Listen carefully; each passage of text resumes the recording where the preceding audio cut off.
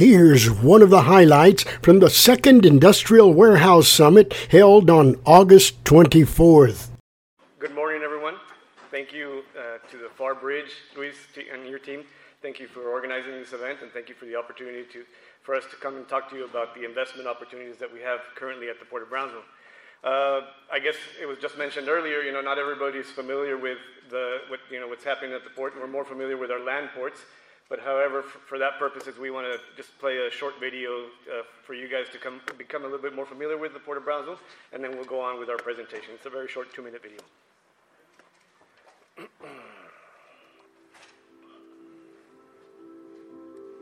Welcome to the Port of Brownsville, known around the world as the port that works. My name is Arturo. I'm the Port Director and CEO, and I'm your host for today. The Port of Brownsville opened in May of 1936 and is the largest land-owning public port authority in the United States with approximately 40,000 acres. The port is the only deepwater seaport located directly on the U.S.-Mexico border, offering unrivaled access to markets on both sides of the border. Most importantly, we are the closest deepwater port serving Mexico's industrial centers in Monterrey, a prime manufacturing base for automaking, consumer electronics, and home appliances.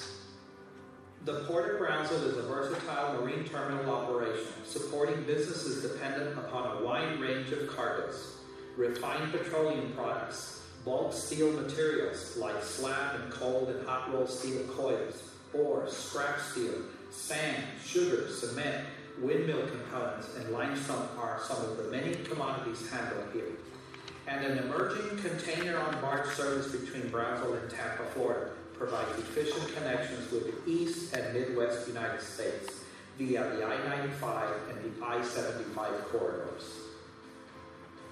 The port's facilities include 1 million plus square feet of covered storage, 3 million plus square feet of open storage, 6 liquid cargo docks, along with 13 general cargo docks, providing a safe, secure, and environmentally responsible location for international trade is a top priority. The Port of Brownsville offers and supports multiple modes of transportation, including ocean-going vessels, all major U.S. and Mexican truck lines, rail service throughout all of North America, with a focus on Mexico, barge service, and pipeline access to U.S. and Mexican terminals. That's it? All right. Well, you see the video of a seaport, and I guess you're wondering, what does that have to do with warehousing, and why are we here for this summit? But we'll get to that point. Well, yes, exactly. So I guess it was mentioned on the video, but it is important to point out some of the things that our port director, Mr. Campirano, was mentioning in that video. The port was opened in 1936, which means it's got a 87-year history of being a driving force of economic development, not only for Brownsville, but for the region as a whole. It was mentioned in the video, the port does have 40,000 acres of land, making it the largest land-owning port in the United States. And why is this important? Because the fact that we own so much land allows us to provide a buffer zone around our around our community, around the urban areas, the residential areas, the commercial developments. We can focus exclusively on industrial development at the Port of Brownsville. We mentioned it was the only deepwater seaport directly on the Mexican border. You can see 2 strips of land that go directly to the river. It's the squiggly gray line. That's the river that divides Mexico and the United States. So on that, where Guillermo's pointing currently, the port holds a presidential permit issued in 1992 for a potential new bridge crossing between Mexico and Matamoros, Mexico, and the United States, directly to the Port of Brownsville, for commercial vehicles and potentially railroad traffic. Our shipping channel, which is 17 miles long from our turning basin all the way into the Gulf of Mexico, is currently at a draft or at a depth of 42 feet. We are working on a project, we've just begun this year, to take that draft from 42 feet to 52 feet, which will allow us to bring larger vessels, which means obviously more cargo to the Port of Brownsville. This alone is about a $400 million investment. I've already mentioned the presidential permit. Last year, in 2022, the port handled over 12 million tons of cargo, divided evenly, approximately between our hydrocarbons, liquid cargo, petroleum-based products, as well as steel products. Steel in all its variants, steel slabs, steel coils, and scrap steel. We also handle cargo, as you saw in the images in the video, a lot of wind components, minerals, aggregates, sugar, salt, and a lot of locally grown grain products. In fact, we're currently loading a vessel, we started on Monday, a vessel that is taking locally grown sorghum for export into Asia. On any given day, the port employs approximately about 9,000 people, divided, obviously the Brownsville Navigation District, as well as other private terminals, the most important being Keppel Landfills, which alone employs over 2,000 people every single day. And of course, we are very proud of our neighbors to the south of us, which is SpaceX. So we consider ourselves the home port for all SpaceX activities, and we do handle some of their cargo, particularly the oversized fuel containers that they're bringing in, and other, that are barged in from Florida and other areas of the country. In terms of regional connectivity, obviously that is a reference. How do we get to this area where we are today? To the far, how do we get to far? Well, we're very well connected via our state highways, our interstate highways, and not on the map, but we've also have rail connectivity domestically within the United States. Between Union Pacific and BNSF railways, and going south into Mexico, we are partnering with CPKC, Canadian Pacific Kansas City, and on the Mexican side it's CPKC de Mexico. We have just basically 2 unit trains every day that leave the port into Mexico, just carrying steel slab. On the next map, you will see, the next slide, I'm sorry, you will see the connectivity from the Port of Brownsville to the rest of the world. Obviously, we touch basically every continent of the world. Our biggest trading partner, aside from Mexico, of course, is currently Brazil. We get a lot of our steel slab from coming into the Port of Brownsville, eventually finding its way into Pesquería for Ternium de Mexico's gigantic facility in Nuevo León, and all that steel is coming from their facility, Ternium de Brasil in Sao Paulo. We have commodities going into Argentina, obviously into Asia. We do a lot of business with Europe, particularly with Spain, in cement products and wind components. We used to get a lot of steel components from Russia, but for obvious reasons, that is no longer the case. And just the map shows exactly the importance of global connectivity to the Port of Brownsville.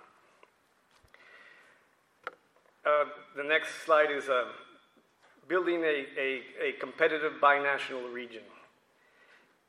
This is, before we get into this slide, I think we need to go a little bit more in depth of the things that are happening around the port. And, this is how we tie into why we are here today. There's, obviously we've seen in the press, we've seen in the news, big investment at the port. I mentioned our growing steel market, the fact that we currently are having 5.5 million tons per year of steel imported through the port into Mexico. But this company, Ternium de Mexico, as I mentioned, is growing, is expanding. It just recently announced its expansion project in Nuevo León, a multi-billion-dollar investment. And it's heavily, I guess the Port of Brownsville is heavily supportive of its role in expansion in Nuevo León. So Ternium is looking into a dedicated terminal, their own facility, because they are in support of their production facility in Nuevo León. They need to bring in an additional 3.3 million tons of raw materials, minerals, and other types of cargo for this new project, and that alone is about a $200 million investment. We have another very important Mexican investment, which is Forza Steel. Over $100 million facility. It's a 650,000 square foot production facility. It'll be dedicated to fabricating steel pipe, creating an additional 150 full-time employments at the Port of Brownsville. And of course, before we go into the slide, last but not least, we saw last month in July the announcement of a positive investment decision by Next Decade, which is Rio Grande LNG. That investment alone is, the number is even astonishing me today. $18.4 billion investment coming to the region. And it's something that we not only celebrate for Brownsville, but the importance and the significance this has all over the region. That we were talking to their construction company, Bechtel. After the announcement, the following day, there was already construction crews at the site. They have these huge equipment, these huge, it was like every little boy's dream to see these big Tonka truck type things. It's just incredible. I counted the equipment the other day when I was passing by there, over 100 pieces of equipment, and they're just moving dirt and moving dirt. And by the end of this year, they're supposed to have 600 full-time employees working on the construction of this facility. By the end of next year, that number will grow to 5,000 employees just working on the construction alone. So what does that mean for the consumer? I mean, housing, what does that mean in terms of lodging, housing, restaurants, just the growth in itself. We've already seen people moving into the region, moving into Brownsville, moving into Laguna Vista, moving to Port Isabel. All these areas will see significant growth, and hopefully that will expand all through the region here, all the way through the Rio Grande Valley. So we see all this growth, but we asked ourselves at the port, what do we need to do additionally in support of all this growth? So this is how we got here today. As mentioned earlier, our biggest asset is our land. We have over 40,000 acres of land, but what's the point of having 40,000 acres of land if you don't use it? This is why, the phenomenon of nearshoring, reshoring, which we've heard all morning about, industrial expansion projects in Mexico, the value-added logistics that we are proud of at the Port of Brownsville. What do we need to do? Okay, well, we need to enhance our infrastructure. We need to enhance our docks. We need to enhance our rail operations. Our channel deepening is the project I just mentioned. What else can we do? Our multimodal transportation, our worldwide connectivity, which we already have. Support our organic growth in the steel and the energy business. But we're still missing. We were missing something. So obviously we decided that what we're missing is what you guys have identified already, is industrial development and warehousing. So that's what we were working on now, is our new industrial park at the Port of Brownsville. We identified actually 3 locations for potential development. We prioritized the one in the middle, which is, it says, phase 1, I'm sorry. The 118-acre site.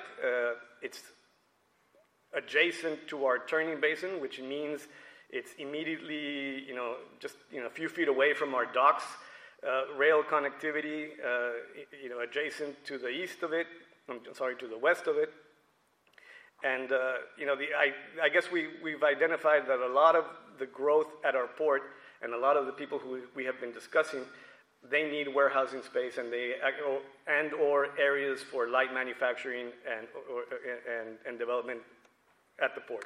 Ideally, what we're looking for is people who would use our maritime services, but they could take advantage of all our logistics and multimodal modes of transportation at this location. That would be a phase 1 project. Directly south of it is a 44-acre site, a potentially immediate phase 2 project.